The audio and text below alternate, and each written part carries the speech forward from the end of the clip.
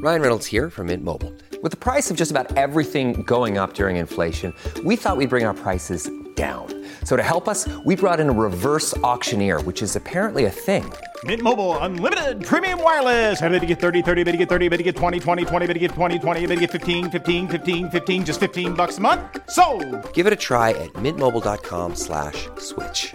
$45 up front for 3 months plus taxes and fees. Promo rate for new customers for limited time. Unlimited more than 40 gigabytes per month. Slows full terms at mintmobile.com. Welcome to the New Books Network. Hello, and welcome to this episode of New Books in Intellectual History, part of the New Books Network. I'm your host, Thomas Edward Kingston, and today I'm joined by Professor Jeremy Friedman, who is the Associate Professor in Business Administration at Harvard Business School. We're going to be talking about his new book, Ripe for Revolution, Building Socialism in the Third World, which is out now by Harvard University Press. I personally found this book an incredibly interesting read, both based on my personal interests and on touching on many subjects that I wasn't aware of these countries that are so often overlooked. I think what crucially shone in this book to me was a very different understanding of socialism and how we need to adapt beyond the binary we often see, either East-West or internally in terms of Soviet and Chinese. So it's really great to have you here today. Thank you for joining us. Thank you very much for having me, Thomas. So let's go in at the deep end. Why did you write this book? Well, besides a certain strain of masochism, I think, when it comes to archival research, I think that the major impetus was that I felt there's sort of an inadequacy thus far in the historiography on socialism. And I think the way we tend to write about socialism and movements on the left as if they are sort of individualistic responses to different phenomena in different times and places, and don't have kind of a coherence across space and time. So I think, for example, we tend to write about Soviet interventions in the developing world during the Cold War as if these are episodes of Soviet foreign policy or competition with China or things like that. And there is no sort of overall idea of how socialism as a project evolves across space and time. So, we have this evolving field of history of capitalism. And history of capitalism, we understand, of course, that, capitalism not only is it difficult to pin down sort of theoretically what the original institutions are, what it means, but capitalism is not the same in all spaces and times. And yet there is something to the idea that given that, everyone is part of a certain system, and that, there are institutions and ideologies and ideas that cross borders, that there is this kind of, learning, developing process that happens internationally. And so that's, kind of the core of history of capitalism. History of socialism, I think socialism needs to be seen in a similar manner. So, for example, having written this book, I was emailed by someone who wrote a review or said they wrote a review, and I didn't get to see much of the review.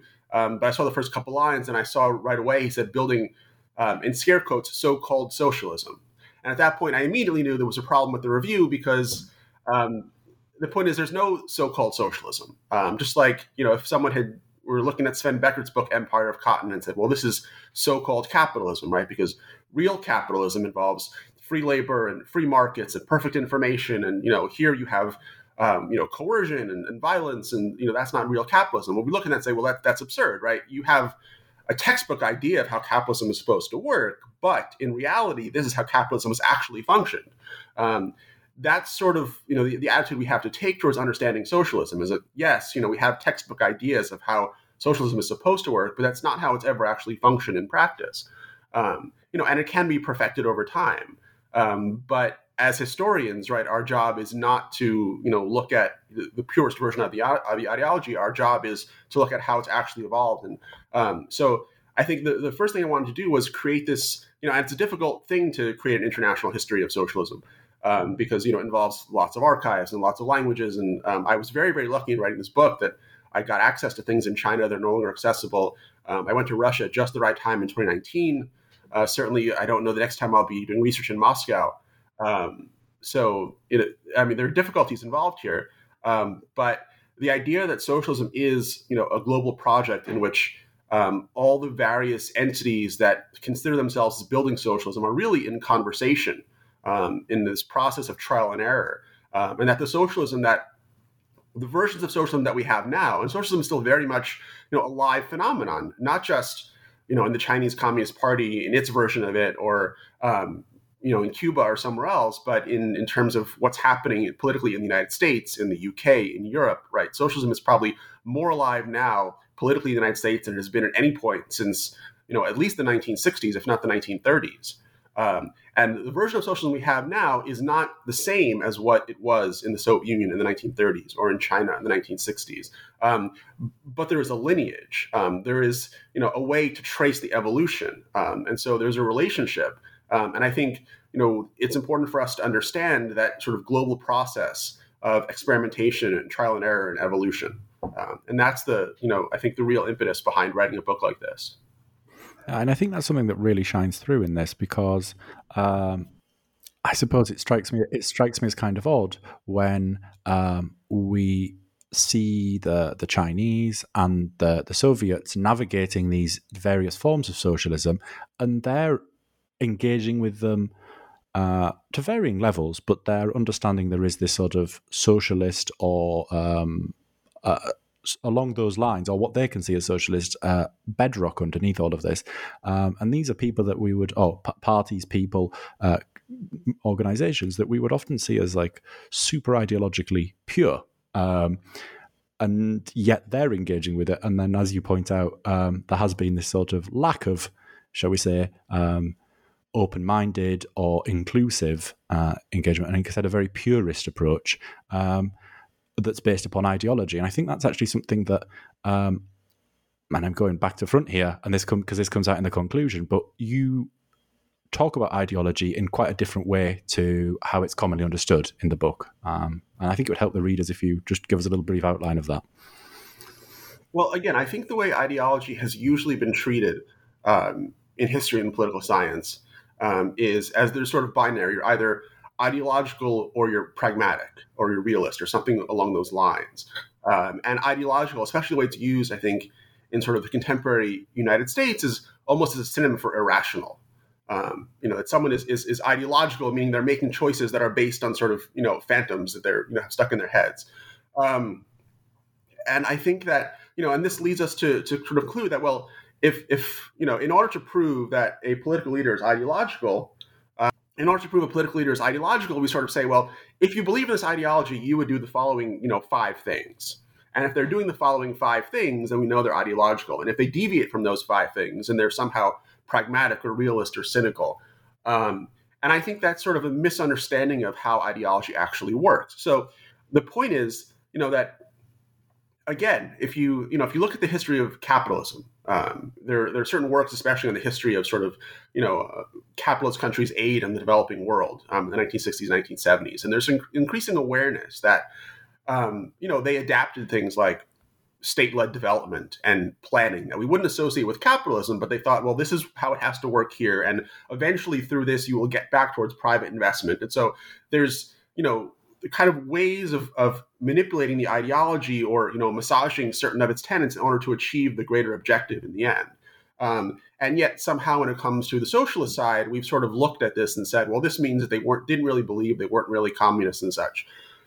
So I have a different model. I argue in the conclusion that what ideology really is a systematically simplified method for understanding reality that facilitates judgment and action.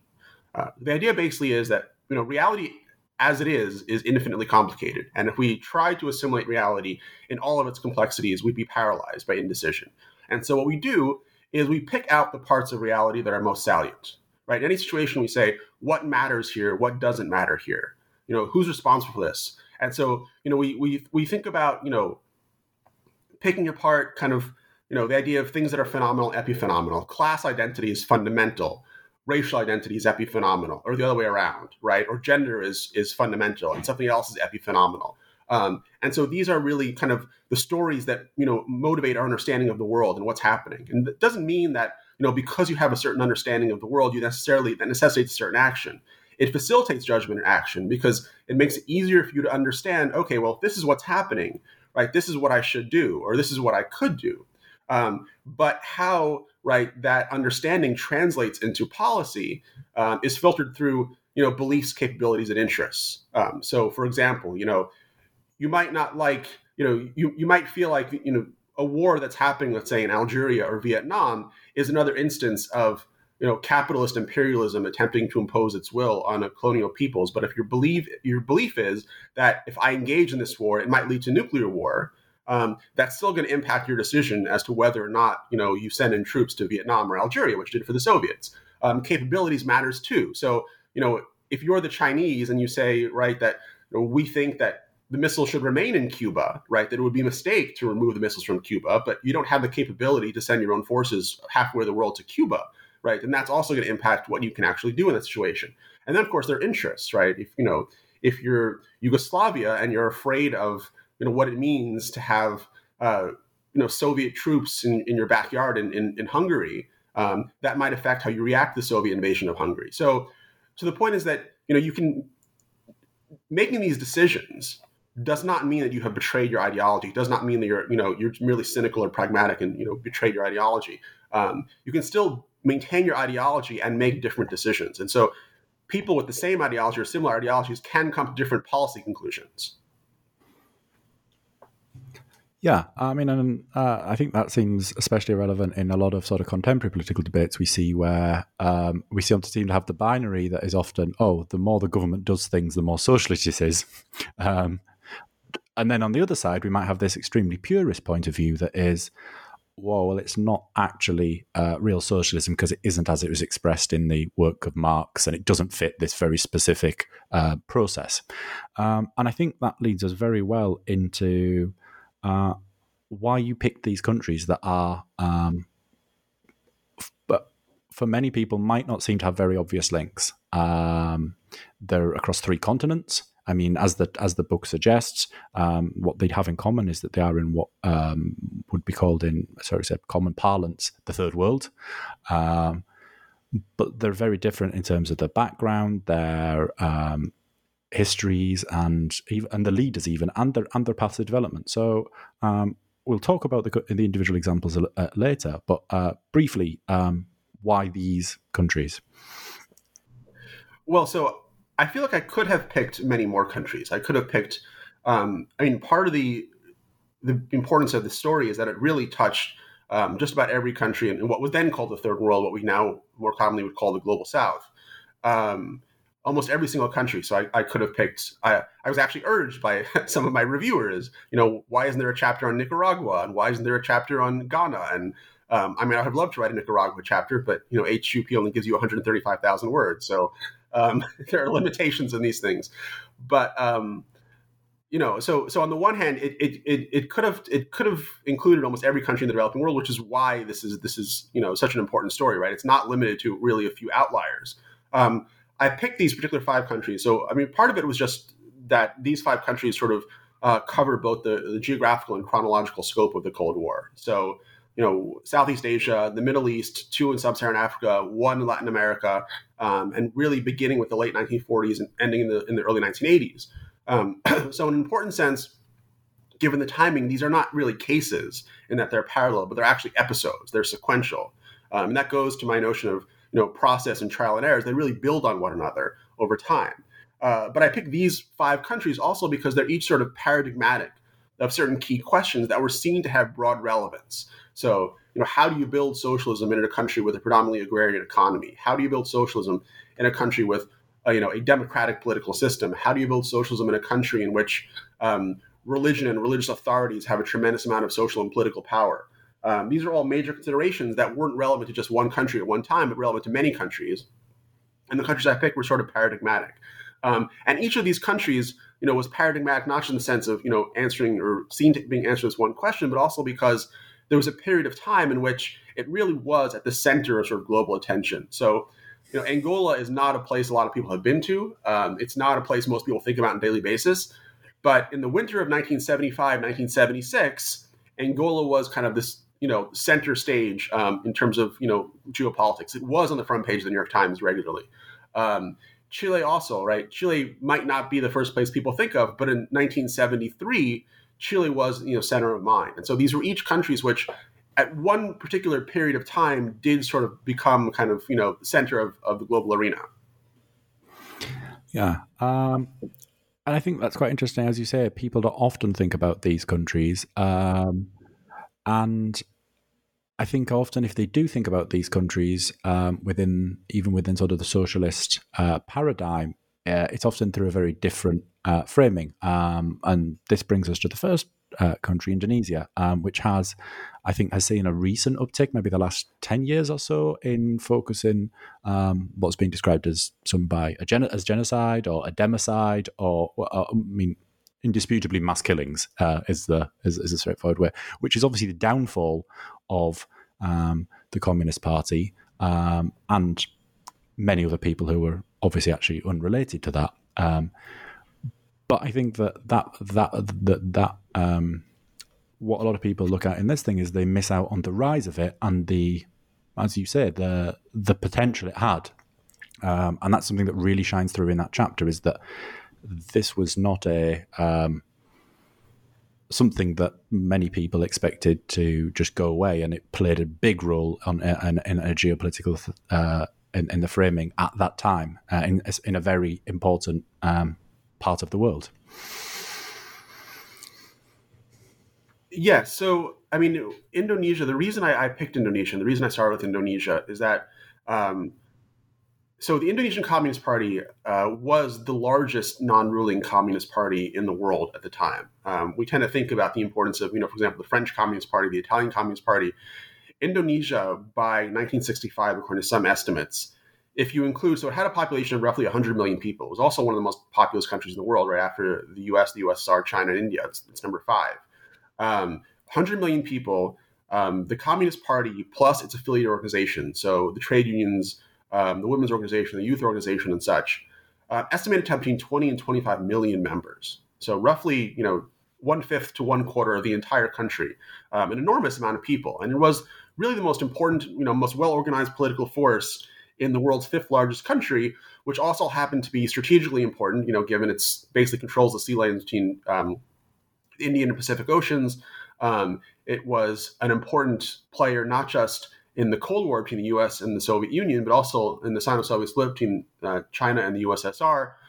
So it's really this sort of key strategic country, which has this Communist Party that is a dominant political player that seems perpetually on the verge of gaining power, but never quite gets there.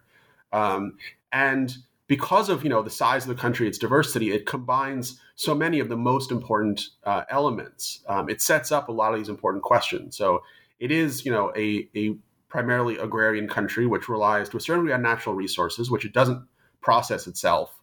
And so there's a question of industrializing the economy and developing the economy. At the same time, it is a predominantly Islamic country.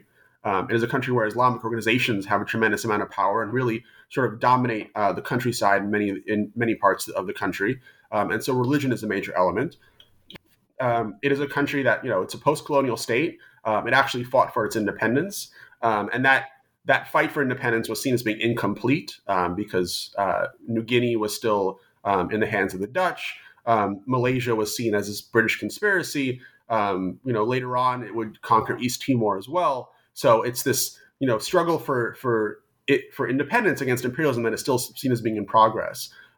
So in many ways, right, it sort of combines a lot of and then the key element on top of all that is that it was between, in the 1950s, it was this democratic multi-party regime, which then becomes consolidated under this charismatic, radical, left-wing, anti-imperialist leader, Sukarno, who is sort of, a paradigmatic example in many ways of precisely this kind of, radical anti-imperialist autocrat, which, we see in other parts of the developing world in this period, the Soviets would often have to deal with, people like Nasser, for example.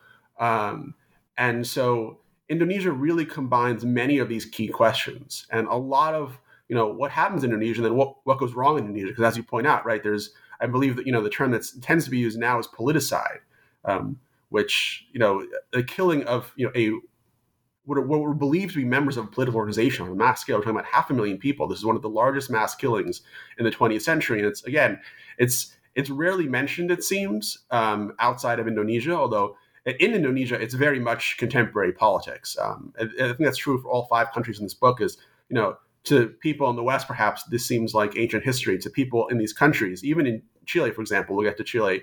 They just elected a young president, 36 years old. But the election seemed very much about, relitigating Allende versus Pinochet from the 1970s before the president was even born. So these politics are very much alive. And Indonesia, right, the politics of 1965 and the PKI are still very much alive, right? In contemporary elections, insults about being communist or pro-Chinese are still thrown around. And so I think this is, it's this tremendously important story which ends in this great tragedy that sort of foreshadows a lot of the major questions that the book takes up going forward. Yeah, and we see this sort of a lot of these things playing out, as you say. For example, you talk about the role of China in this, and for example, in Indonesia, the Chinese, like in many parts of Southeast Asia, are a market-dominant minority. But obviously, within a sort of socialist or a communist outlook, these are not sort of the people that you would necessarily be automatically recruiting, because these are very much capitalists within a sort of Marxian framework. And then obviously there is this notion of ethnic Chinese versus being Chinese passport holder as well in this sort of thing. And obviously that complicates things a bit. So, I mean, and this is something that plays out throughout the book, is that there is this sort of toing and froing before the Sino-Soviet split even between these different models. And I think one of the sort of most interesting things that comes out of the Indonesia chapter is that you talk about, with the sort of downfall of it, that pretty much wipes out the chances of China having a major role in like big countries. And it also shifts, and I think that's something that's really interesting about how you frame this, is that yes, you have the story of the individual countries, but there are also these reflections and lessons that are learned as we go along by the sort of, shall we say, spectating powers. I mean, in terms of Indonesia, what is the big lesson for the Soviet bloc and the, shall we say, the left-leaning world? Well, I mean, I wouldn't necessarily call them spectating countries. I think obviously the Soviets, the Chinese, others were very much involved in Indonesia, and they all take various lessons out, and they're not always the same lesson. I think the Soviets, several key lessons. One is that, they have to take religion a lot more seriously. That, one of the sort of Achilles heels of socialism in the developing world is precisely its association with atheism. And it's being seen as being anti-religious. And, in parts of the world where lots of people are religious, and not only are religious in a private sense, but in which religious institutions have a lot of public power, political power.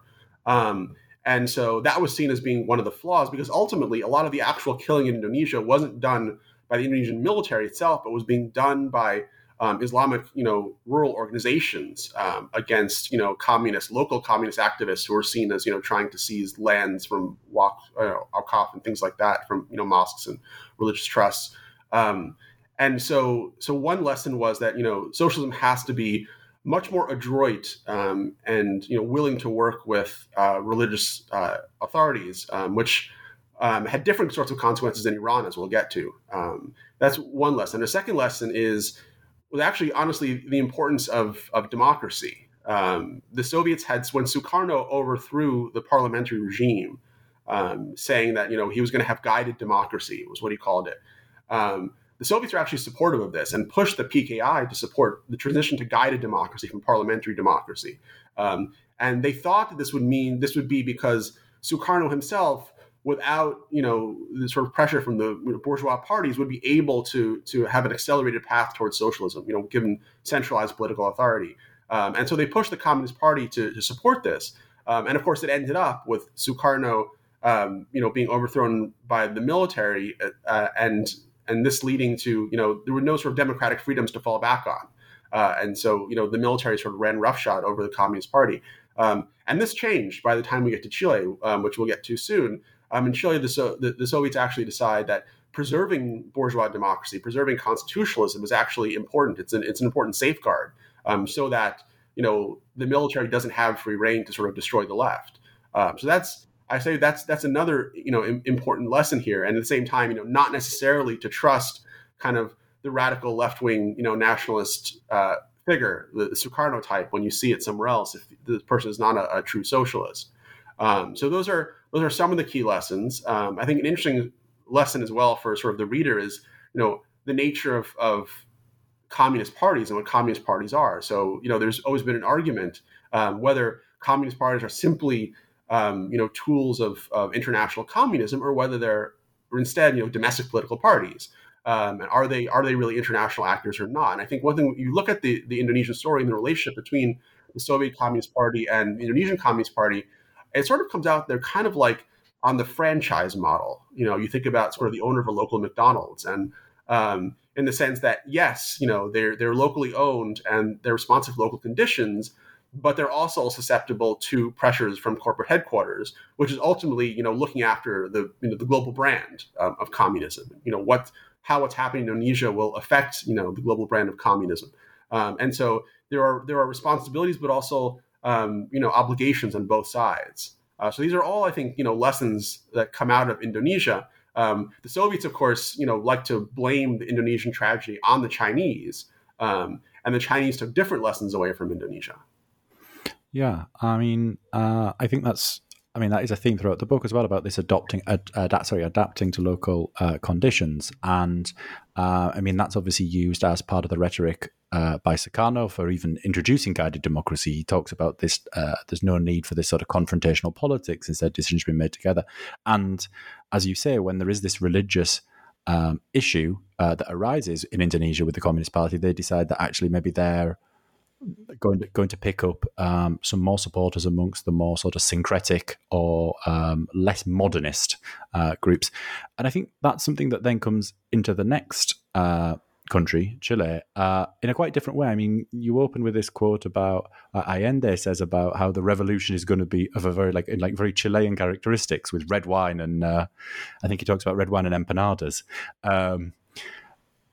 As you say, it maybe is a bit of a dinner party to go against the more famous quote. But then I think the other crucial thing about Chile is that it's a very different country politically and economically to pretty much every other country in the book, right? Which makes it even more interesting. Yeah, so Chile is, it's a key country for many reasons. First of all, there's because of the nature of, as you say, the politics and the economy, it is a multi-party democracy. It is it does have a constitution that's been in place since the 1830s. And at the same time, it's also a mixed economy. So it has more of a balance between industry and agriculture than the other countries in this book. And so for that reason, it's seen, especially by the Soviets, as offering potentially a model beyond the Cold War stalemate towards social transformation in the West. Because it has a tradition of Christian democracy, it has constitutionalism, it has a mixed economy, and so the problem is that once the Cold War sort of crystallizes in Europe, the largest communist parties, right, are in France and Italy, but there's no chance of the West allowing Soviet troops to march into Paris or march into Rome the way they march into Budapest or Warsaw, and so revolution is not going to happen that way. Communism will not spread that way, but right, there's always this chance that, there has to be an electoral path to power, right? Somehow, right, the French Communist Party forms a coalition, gets enough votes, or the Italians do this. And so that seems the only way. But, right, it hasn't happened. And there's always a question of, can you actually get there? Can you really make revolution just through parliamentary means? Or would you have to make so many compromises that by the time, you got to power, the agenda would be unrecognizable? And so Chile is this example of, a relatively Western, right? It is in the Western Hemisphere. It is in Latin America. It is primarily Catholic, and it does have more industries. So for all these reasons, it seems like more of a potential model for the rest of Latin America and for, what one might call Latin Europe, right? France, Italy, Spain, as to how you get to socialism without a violent revolution, because it doesn't seem like a violent revolution is a possibility in those countries, especially, in the Western Hemisphere. It seems like the United States would simply not allow that to happen violently. So is the model, right? Is Allende sort of a proof of concept of how one can get to socialism through electoral democracy? And he's the first real, believing Marxist that's elected through a democratic process. And he does have this ultimate agenda to actually get to something that looks more like a Soviet-style planned economy. It's a longer-term plan because it's not going to be enforced by violence, but it is the goal. And so for the Soviets, this is a very important test case of, is there an actual parliamentary path? And if there is a parliamentary path, right, this opens up a whole new strategy for Latin America and Western Europe. So it's a very important case. Yeah, I mean, and it also is quite interesting because I was quite surprised to see the sort of the party names almost switched, right? Because you have the Communist Party that are actually more moderate than the Socialist Party. And I mean, as you say, one of the reasons you've included it is this rejection of violent revolution. However, this is not a done deal within the leftist electoral coalition or pact, right? This is still something that's quite a tense issue. Right, and this is something that, in another way, again, this also sort of parallels a lot of what is happening in the West at this time. You think about the 60s and 70s, and you think about how, the French Communist Party in 1968, right, in May of 68 in Paris, when the government is nearly overthrown, the French communists are really behind the events, right? They're not the most radical. The most radical are, various kinds of groups that identify as Maoist or Trotskyite or something else. The French Communist Party is seen as more staid and institutional. This is certainly true in the United States, where the Communist Party is far smaller, but where, the radical left in the 1960s, again, they hold up pictures of, Che Guevara or Mao Zedong or Ho Chi Minh, but nobody's holding up pictures of Brezhnev or Kosygin, right, in Berkeley or Michigan in the 1960s.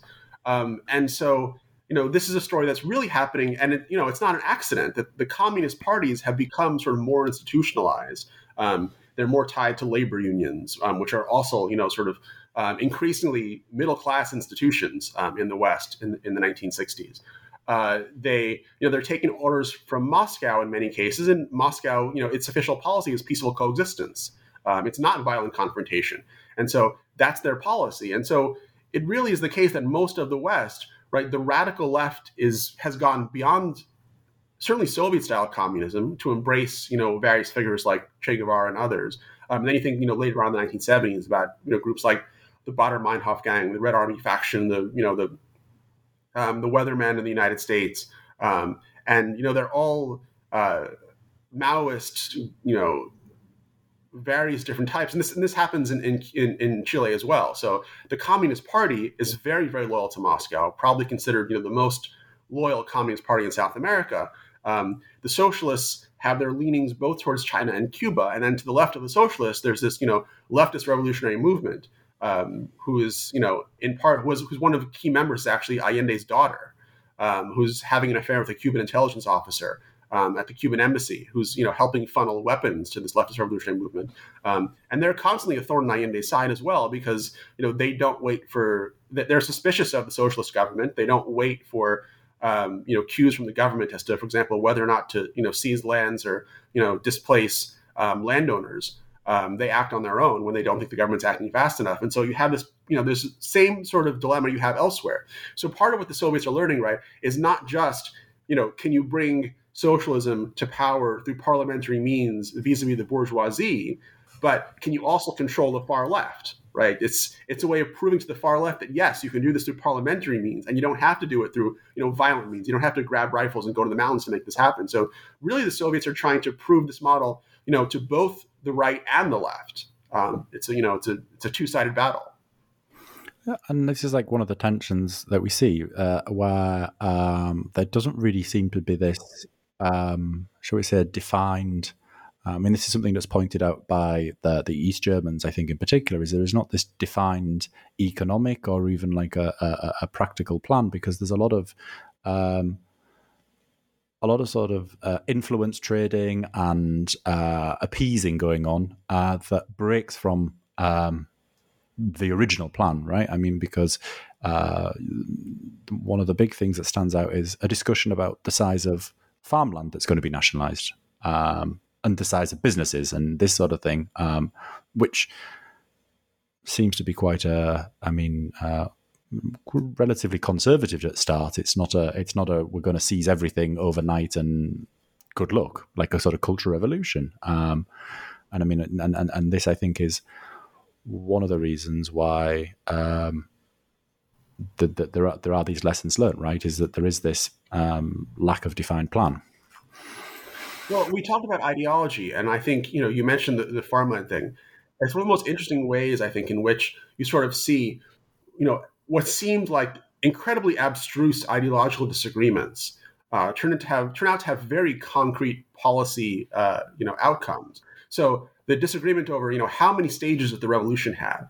And this really sounds like the kind of thing that that you sit around at 3:00 in the morning in a university dorm room discussing the stages of revolution, right?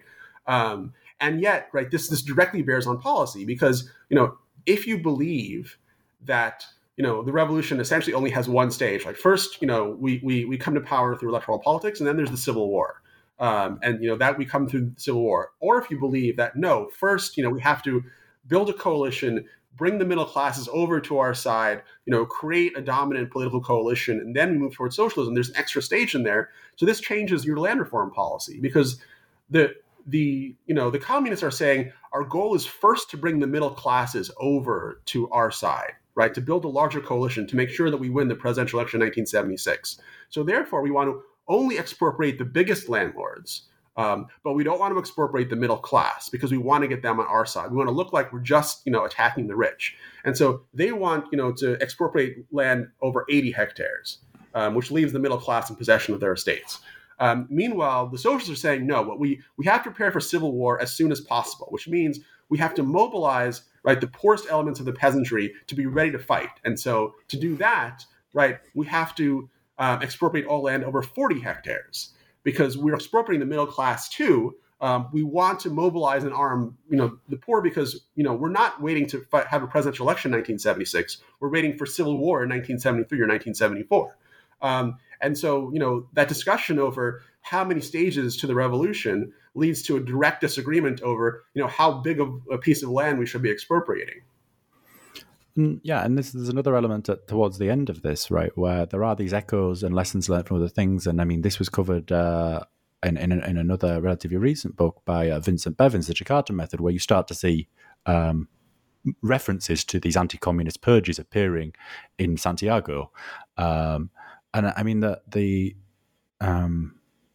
it's obviously what you've written is a historical book, but it really has these quite gripping elements. And I mean, when you get into the late stages where there's this almost an arms race between the various factions and nobody really knows what it's doing and it's all very anarchic, and obviously with the benefit of hindsight where it can be like face palming, where like, what are you guys doing? Like, just sort of get your act together. We see this sort of thing, and obviously one of the key things about Chile is the role of the constitution, right? And this is one of the things that Allende is respecting. And in Chile, one of the things we also see is the role of the military and its link to the constitution. And unfortunately for Allende, that's this element he doesn't really see coming, right? Yes. Well, I mean, one of the reasons it seemed like there was a possibility for success in Chile was precisely the fact that the military had not interfered in Chilean politics for so long. And this made Chile relatively exceptional in Latin America, right? If you compare it to Argentina or Brazil or Peru or other places. And so it seemed like because the military would respect, the constitutional government and the result of elections, therefore you wouldn't have to worry about a socialist government being overthrown militarily. And that, that turned out to be, again, tragically wrong in Chile. But it was essentially one of the conditions for success, right? This is a reason why this seemed like a potentially promising experiment. And that's why, right, there was so much hope invested in Chile. Was because it had this history. And then it turned out by the 1970s, 1980s, where you have this sort of southern cone of Latin America, military regimes in Brazil, Argentina, and Chile. Yeah, and then we sort of see that, and obviously, as you said, Allende is the first elected, or democratically elected and very open Marxist.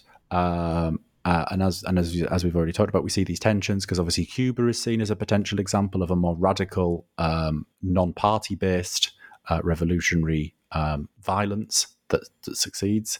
And then Allende is trying his own thing. And then the next country we get to in the book is interesting, and I suspect probably one that most people don't know that much about, is Tanzania. And this comes out quite interestingly because it explicitly and almost to its detriment at times, its sort of unwillingness to engage with Marxist notions of socialism, and instead pursues a very different path. Well, so I picked Tanzania in part because there's a lot of discourse around different kinds of socialism at this period of time. There's African socialism, Arab socialism, and the reason these socialisms are qualified is because there are attempts to dissociate the socialist programs of these countries from the Soviet Union and from kind of the Stalinist model or the Maoist model, and the idea of collectivization and class struggle and purges and famine and such. And so these were attempts to dissociate them. This is a different sort of model, and the key to what was called African socialism. And I picked Tanzania in part because Tanzania really is kind of the most coherent, persistent attempt to implement African socialism in practice. The key element of African socialism is the idea that Africa does not have classes and therefore does not have class struggle in the classical Marxist sense. The idea is that it was only Western imperialists who introduced kind of class differentiation and introduced these sorts of divisions. And so once the Western imperialists were driven out, classes disappeared. The bourgeoisie were gone. They left. And so Africa instead has these communalist traditions that preceded Western imperialism that could be resurrected after the Western imperialists leave. And these communalist traditions can be the basis for a direct transition to socialism without having to have class warfare. Class warfare is seen as being, very divisive, very violent, and precisely at a time when you have a post-colonial state that is trying to, create national coherence, right, and build political institutions and create a national identity. The last thing you want to do is essentially attack your own elite. Because you need the elite, right? You need your cities, you need your elite because you're trying to build this country. And so there was, the reasons why they wanted to avoid class struggle. And so Tanzania's experiment in socialism really is, okay, well, if you don't have class struggle and you don't embrace Marxist ideology, then how do you do this, right? How do you? And it would turn out, right, that instead of attracting foreign investment and trying to build domestic industry that way, you want to do self-reliance through African communalist methods. Well, that basically means that you have to develop an agricultural surplus, export that surplus, and get capital that way for investment. And it's a very difficult path to attempt to navigate because it's very slow and it relies heavily on terms of trade, and terms of trade are turning against Tanzania at that point, especially once you reach the oil shock of the 1970s, and all of a sudden Tanzania is paying a lot more for imports than it paid for exports. And so it's difficult to do this, but they did this in part because they're not willing to embrace Marxist class struggle ideology and therefore sort of join the Soviet camp and get their aid complete from the Soviet Union, because that would not only would it lead to domestic political upheaval, but it would also mean basically giving up their hard-won independence. Becoming dependent on an outside power. And that's the last thing they wanted to do right after achieving independence, is basically become enthralled to another imperialist power, this time in Moscow or in Beijing.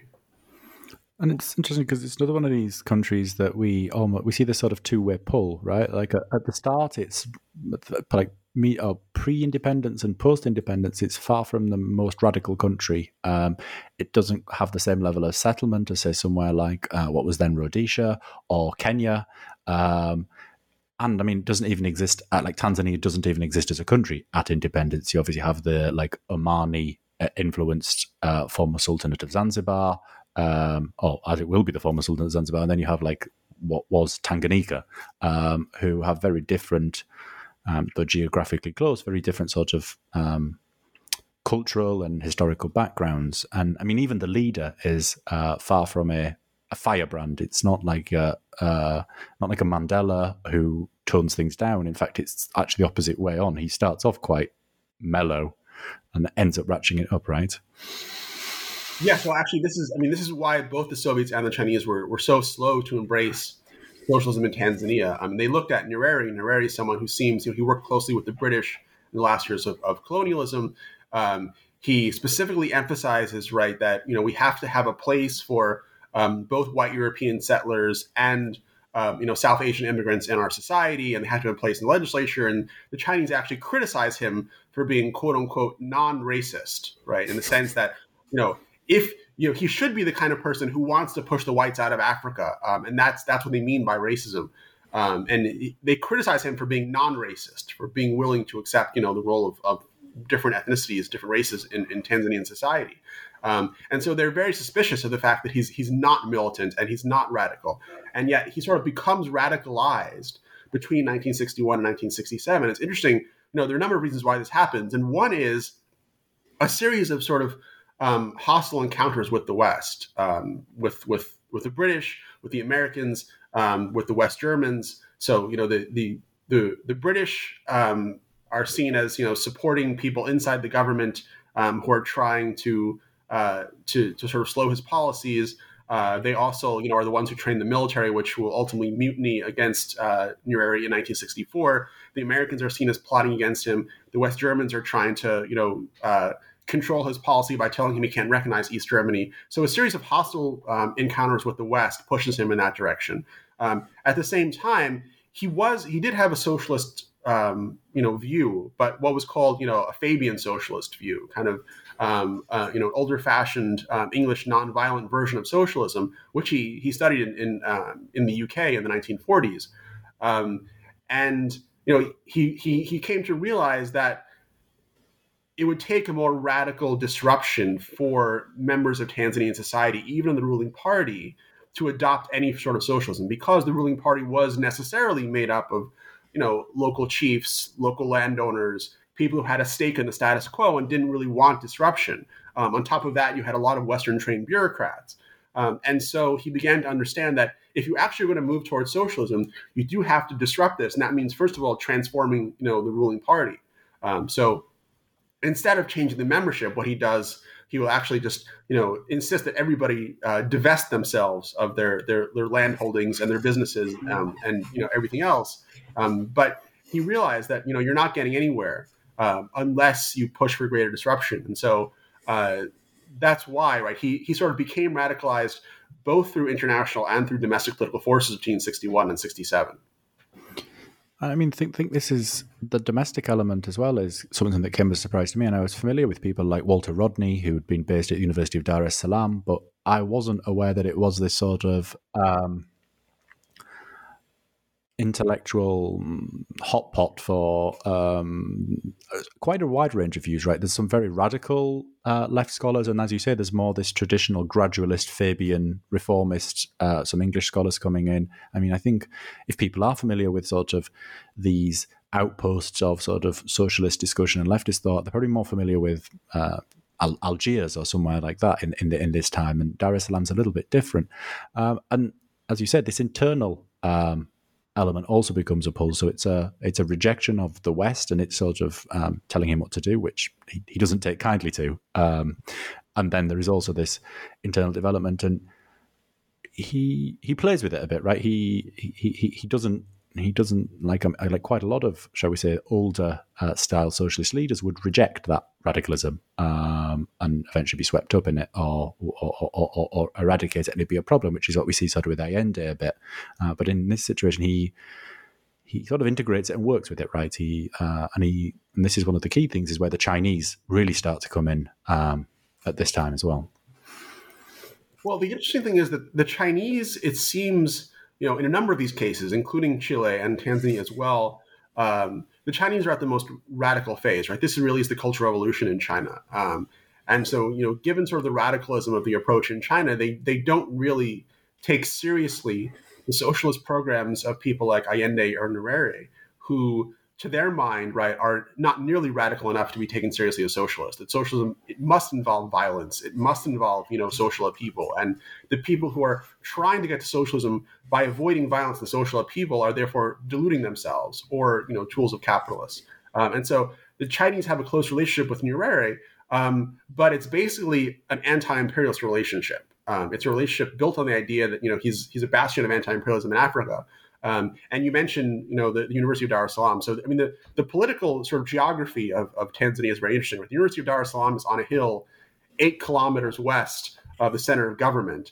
And so there's this perpetual fear. On the one hand, there's this, radical Western intellectuals. You mentioned Walter Rodney. There's John Saul. There's a lot of different kinds of people who, will ultimately write many, many books about Tanzania later on because they were so involved in the University of Dar es Salaam at the time. At the same time, you also have, the the ANC, Frelimo, the MPLA, right? All the sort of liberation movements of Southern Africa are have training camps in Tanzania. That's their rear base, especially Mozambique. But the ANC famously has training camps there as well. And so you have this other sort of presence of radicalism. That's the one the Chinese are more interested in. Really, is the Tanzania as the locus of the Southern African liberation movement. Those fighting the colonialist regimes or the apartheid regimes. So in that sense, right, that's where their interest in Tanzania really comes from. But Nyerere does, right? I mean, the process of radicalization doesn't really stop for him until mid 1970s at the earliest, because as you say, right, there's pressure from the West and there's resistance to that. There's internal pressures, and he keeps realizing the depths of internal pressure more and more until the point which he really begins to listen more and more to those in the University of Dar es Salaam and those pushing the party further left. And so, it's 1973 is really the culmination of that, when he orders full villagization, realizing that his efforts at voluntary socialism are not bearing fruit. But the Chinese don't really, even though they're still in 1973, they're still in Tanzania in massive numbers building the Tazara Railway. They never really come to embrace Nyerere's model of socialism the way the Soviets do. Well, I mean, this false villagization. I mean, the scale of that was another thing that surprised me. I think is it 70% of the population we see moved, and you say there were instances of violence, but compared to say the Cultural Revolution, it was not a violent thing. And yeah, this role of China, which, as you say, goes back to this differing views of socialism, right? It's viewed through a prism, and there's this thing. I mean, skipping back a little bit, another thing that surprised me as well, though not entirely new, was how China had much less of an issue carrying on relations with Pinochet, who was this obviously a very clear anti-communist, and I'm sure that would come as a surprise to many again. But going back to Tanzania, there is this massive shift, and I think it's probably of all the examples in the book, it's probably one of the more obvious styles of trying to adapt to local circumstances, right? And we see that very differently when we come to Angola. I mean, and the chapter on Angola opens with a quote from the leader of the MPLA, who explicitly distances himself from African socialism as well as Asian socialism and Spanish socialism, because he says there is no such thing, there is only socialism. Right, exactly. So as I was saying, right, there was this movement in the developing world for different kinds of socialism, right? Arab socialism, African socialism, Latin American socialism, and the Angolan leadership, when they come into power in 1975, the MPLA, they basically say, look, these are all attempts at really avoiding the only way that socialism can work, which is the proper Marxist-Leninist model. So they sort of saw these as mistaken heresies, in the same way the Soviets initially saw them as kind of heretical movements.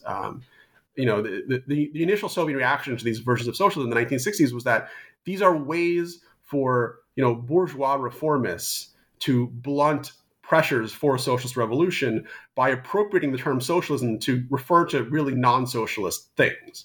That's how they saw this, in the early 1960s. They came around, right? The very fact that they decided to support Nyerere proves that they had evolved past that by the late 1960s. But then, Nyerere fails, and socialism in Tanzania fails, and so they take that as a lesson that this is, not a successful path.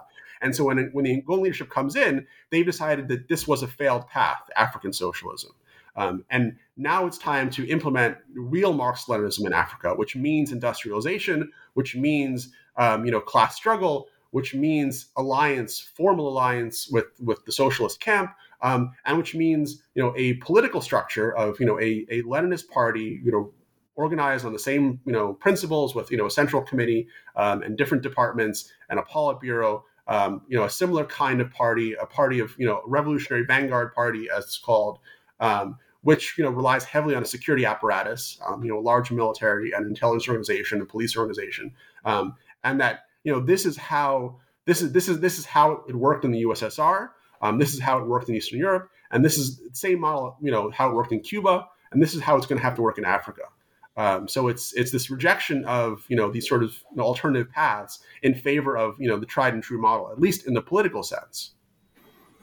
I mean, at the same time, there is this, as you say, this exporting of the model, and it's in a way you could say it's almost a return to sort of a purism. However, another thing that we do see throughout the book is this back and forth between these countries and the Soviets and the Chinese about aid and about support, and sometimes that's a cause of worry because the Chinese are helping and the Soviets aren't, or the Soviets are and the Chinese aren't. But in Angola, it sort of seems like the Soviet sort of patience for that has maybe run a little bit thin, right? Because it opens up, and it's within the first few pages of the chapter in Angola, we talk about how the Soviets encourage private capital, whether foreign or domestic, to invest heavily in the minerals.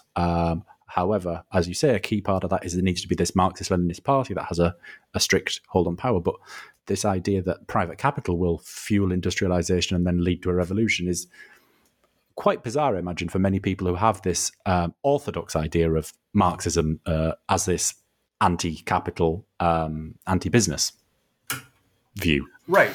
So as I say, right, it's a return to orthodoxy in a political sense, but not really in an economic sense. And that's a key distinction, because if you look at the trajectory of Soviet involvement in the developing world, it shifts from sort of exporting Stalinism to then exporting Leninism.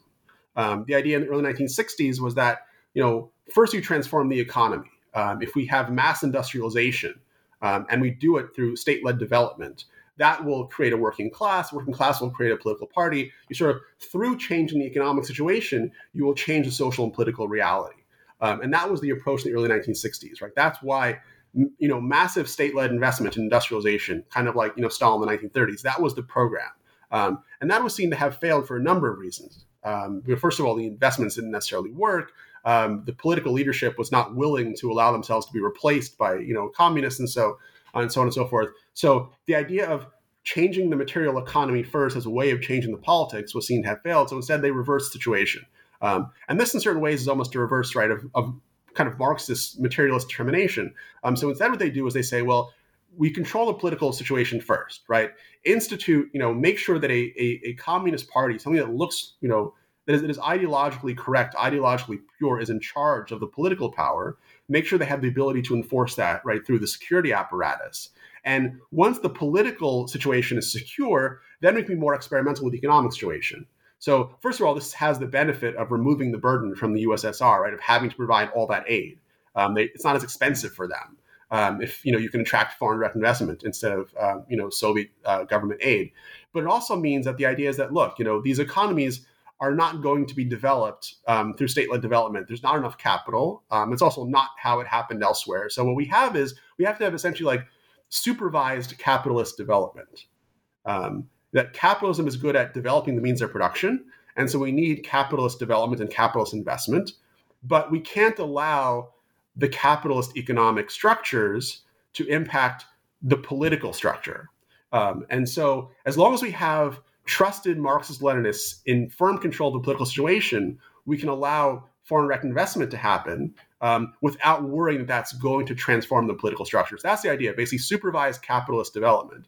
And what this leads to in Angola, and not just in Angola, but Angola is a very particular situation. Angola has this, it leads to an absurd situation in Angola where you actually have Cuban troops defending Gulf Oil, an American oil company, against American armed UNITA guerrillas who are fighting the regime. So again, Cuban troops defending an American oil company against American-backed guerrillas, right? That's where this ends up in Angola, which is kind of a geopolitical absurdity, but it's a logical outcome of the situation in which you have capitalism at the service of communism in a political sense. And so what this ends up with is, because you want the growth, but you want it controlled politically, the most logical thing to do is say, well, the party should control not just the politics, but also the economy. And so in Angola, you have a state oil company, Sonangol, which is also then run by key MPLA leaders, because who can you trust, to be the capitalists better than, the social leaders themselves? And so you have this marriage of political and economic power in a place like Angola, which is still the case, right? The MPLA to this day has never given up power. has never lost an election. And, the leaders of the Angolan economy are still key, figures tied to the leadership of the MPLA. So you've had the situation where you basically have this sort of, Leninist petrostate, which was not an accident. It was created on purpose because of the idea that, supervised capitalism can only happen if the capital is in trusted hands. Yeah, I mean, I'm sure that some listeners might be drawing comparisons perhaps with later times, maybe in China, where you've got this notion of like the commanding heights of the economy and harnessing the productive forces. It's quite interesting to hear this happening almost in a separate occurrence on a very different continent in a very different situation. And I think what's also interesting, and this is something that once again I didn't know anything about until I read the book, is another attractive element of the Leninist model for the MPLA is linked to race, and this seems to be a big thing because initially they're not even seen as nobody's really placing any bets on them as a horse in this race. That they are not the most popular group, right? There's 3 or more different factions who shift across the spectrum, but these are not the favorites. Right. So, I mean, race has always been an Achilles heel of the MPLA, and it certainly was during the liberation struggle. And the reason is that, there was a lot of Portuguese settlement in Angola, and there was, there were many mixed marriages. And those who were most privileged in Angolan society tended to be, the white European settlers and their descendants. And they were certainly privileged over the native Africans. And the MPLA is mostly an organization of those who had somewhat of a more privileged upbringing, those who were able to go to Luanda, or not Luanda, to Lisbon or to Paris to study. And, those were usually the wealthier urban, mixed race or white Angolans. And so the MPLA really was a movement that took hold among whites and mixed race peoples, of the more privileged segment of Angolan society. And so if, for communists, this is largely irrelevant at the time, right? The real identity is class-based. Everything else, as I said, is epiphenomenal, race and ethnicity and nation and such. And so class cleavages don't really matter.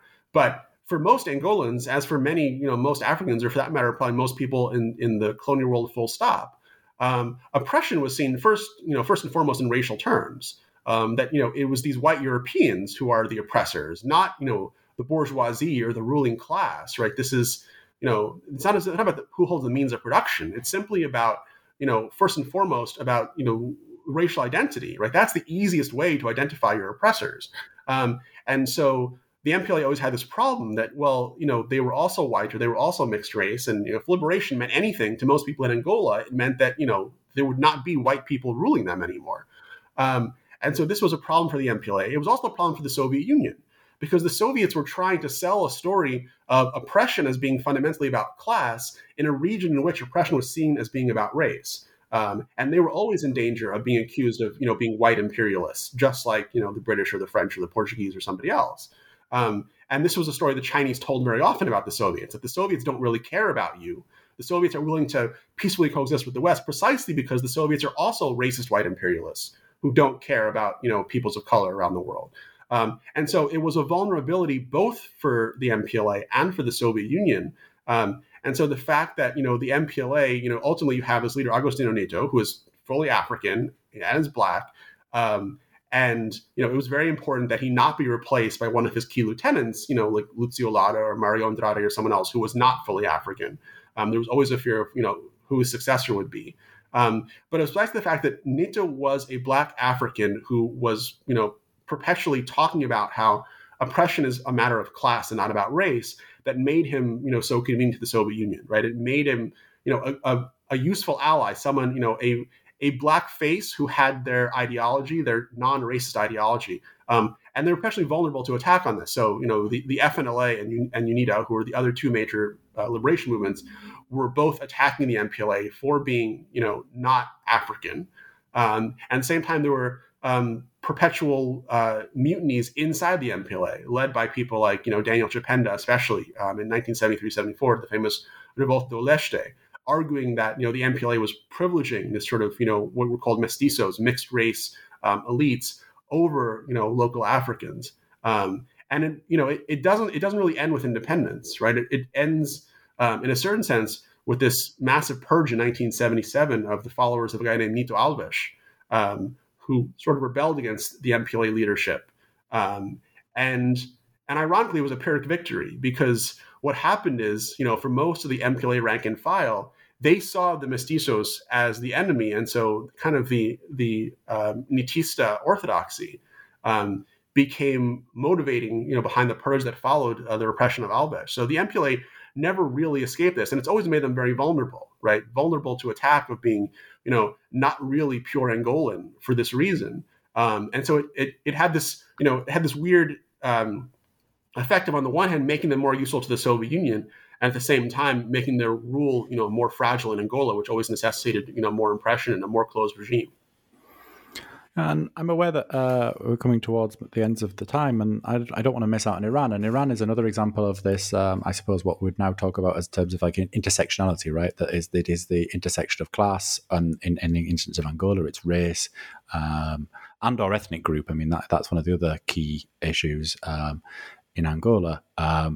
But in Iran, it's very different. I mean, when we talk about the Iranian Revolution, it is... I mean, and obviously the premise of the book is to reassess what we think of as revolutions or as socialism, but the Iranian Revolution as a sort of theocratic based victory for literal clerics, obviously underpinned with some sort of messages of social justice that draw upon like Shia framings of oppression and the discussions about Imam Ali and the sort of the justice coming from that. It still is not somewhere most people would consider as leftist, unless you were just doing broad strokes of everybody that's anti-American. Yeah, so I think it's interesting. I think most people, when they look at the Islamic Republic of Iran, and of course, the kind of the superficial reading of it is that this is a sort of return to some sort of medieval theocracy. That this is, it's a reversion in some way. It's kind of almost like a pre-modern form of government and the return of religion and power. And I think that's misreading it completely. I think that what's interesting about the Islamic Republic is that if you understand sort of the trial and error process, the evolution of socialism in the developing world, as I discussed throughout the book, you see how this is a product of that evolution. And it wouldn't have been possible. You couldn't have had the Islamic Republic of Iran in the 1920s or in the 1940s. It becomes possible only through this process. And that is because, as you begin to adapt socialism to the post-colonial context, and you begin to adapt discourses of identity, discourses of ethnicity and race and nationalism and religion, right? Then you sort of mix these things. And so, what the Islamic Republic of Iran really is it's a creation of this process. So you have, right, throughout the 1960s and 1970s, especially, in the wake of the 1967 Six-Day War, you have kind of the collapse of the socialist model in the Middle East, of the idea, along with Pan-Arabism. And this plays on other critiques of socialism that had already been present, especially in Iran. So Iran always had a very strong socialist presence and a strong socialist party. In the 1940s and 1950s, the Tudeh is the largest party in Iran, and they are basically the Communist Party. And what happens is that, socialism becomes discredited. It's seen to have failed, right? It failed to bring economic development. It failed to bring economic justice, and it also failed to bring dignity and restoration on the international stage, right? And that was what was really symbolic, especially in '67. Right? It failed to restore the place of these Middle Eastern states and the post-colonial states more broadly, right, to their position of international dignity and independence vis-a-vis the West and the imperial powers. And so socialism is actually, or Islamism is a replacement for socialism in the sense that, it makes the claim, and this goes back to, Ayatollah Talabani, who's, the Imam Jum'ah of the major mosque in Tehran in the 1940s, at a time when most of the youth of Tehran is attracted to socialism through the Tudeh party. He actually adapts Islamism to say that Islamism can do what socialism claims to do, but it can do it better. Islam can provide social justice. Islam can provide economic development. Islam can provide anti-imperialism and national dignity and national self-assertion. And so it's a response to the failure of socialism, and it's enabled by the very fact that socialism is now adapting, religious discourses, ethnic discourses, nationalist discourses. And so that's why, right, not only does the Islamic Republic come to power, but it comes to power with the alliance of the left, right? The Tudeh, at the urging of the Soviets and the East Germans, supports Khomeini in his path to power precisely because they see him, right, as the true anti-imperialist leader of the revolution. And of course, they believe that, the reason they adapt religious, nationalist, ethnic discourses is because they believe that these things are epiphenomenal and ultimately will disappear. But the thing is, first you have to get people on board, and you get them on board with these discourses, and then you get them to, no longer feel these discourses are important. And then down the road, they begin to understand that really it's all about economics and it's all about class, and the stuff about, nationalism and religion or whatever wasn't important.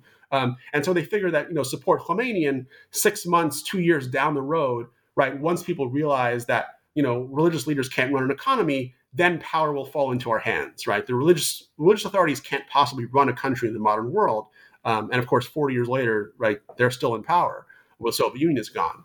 But that was the idea, right? So they actually, not only did they set the stage for the rise of Islamism to power, but they actually helped it along politically. Yeah, I mean, I think this is obviously especially relevant in contemporary discourse as well, where we see these sort of these third world or less developed world or global south alliances emerging, and obviously sometimes that can be problematic because you can see clashes, say, with LGBT rights in the Western left and possibly more or less tolerant views amongst the global south. And while we're talking about contemporary things, and as we sort of draw things to a close, can I ask what's in the pipeline next? Is it that chapter on Nicaragua? It's not a chapter on Nicaragua per se, but one of the projects that I would like to work on is a book on sort of the new left in the West in global context from the 1960s towards the end of the Cold War. And there are many reasons for this, but you mentioned Nicaragua, and I think, I do think there is socialism as this global process. And if you look at, the reemergence of socialism in the West, we think now about Bernie Sanders and Jeremy Corbyn and, AOC and people like that. And this traces back to the 2016 campaign, and before that to Occupy Wall Street. And before that, kind of its major sort of, coming out party was really sort of the WTO protests in Seattle, I think about 1999 and 2000, when it became, anti-globalization. So where was it, right? Between, we remember, the Red Army faction and the Weathermen in the 1970s, and then all of a sudden, right, it's back in 1999. Where was it in between? And part of that answer is, if you think about it as a global process, where it was in part in Latin America. That's where kind of the most productive, most sort of fertile socialist political, and intellectual thought was in the 80s and 90s. And Nicaragua is a key element of that, right? So I think, part of the story, so there will be, so I'm not going to write a chapter on Nicaragua in the way that I wrote in this book, but Latin America will play a very important role in that story about, how, the global context in which the new left in the West moves from where it was in the 1960s and it's sort of divorced from the old left, and how it set the stage for the kind of return of the left that we now have in the West right now. So that's the project that I would like to work on. At least it involves somewhat less research in Moscow, so that might be more feasible. But I'm sort of, now we're coming out of COVID, it might be time to hit the archives again. I mean, that sounds incredible. And I think it's wonderful that it still fits in with this bigger pattern, as you say, of this evolution and development, as well as this reassessment of what, looking beyond these tick box list ideas of socialism.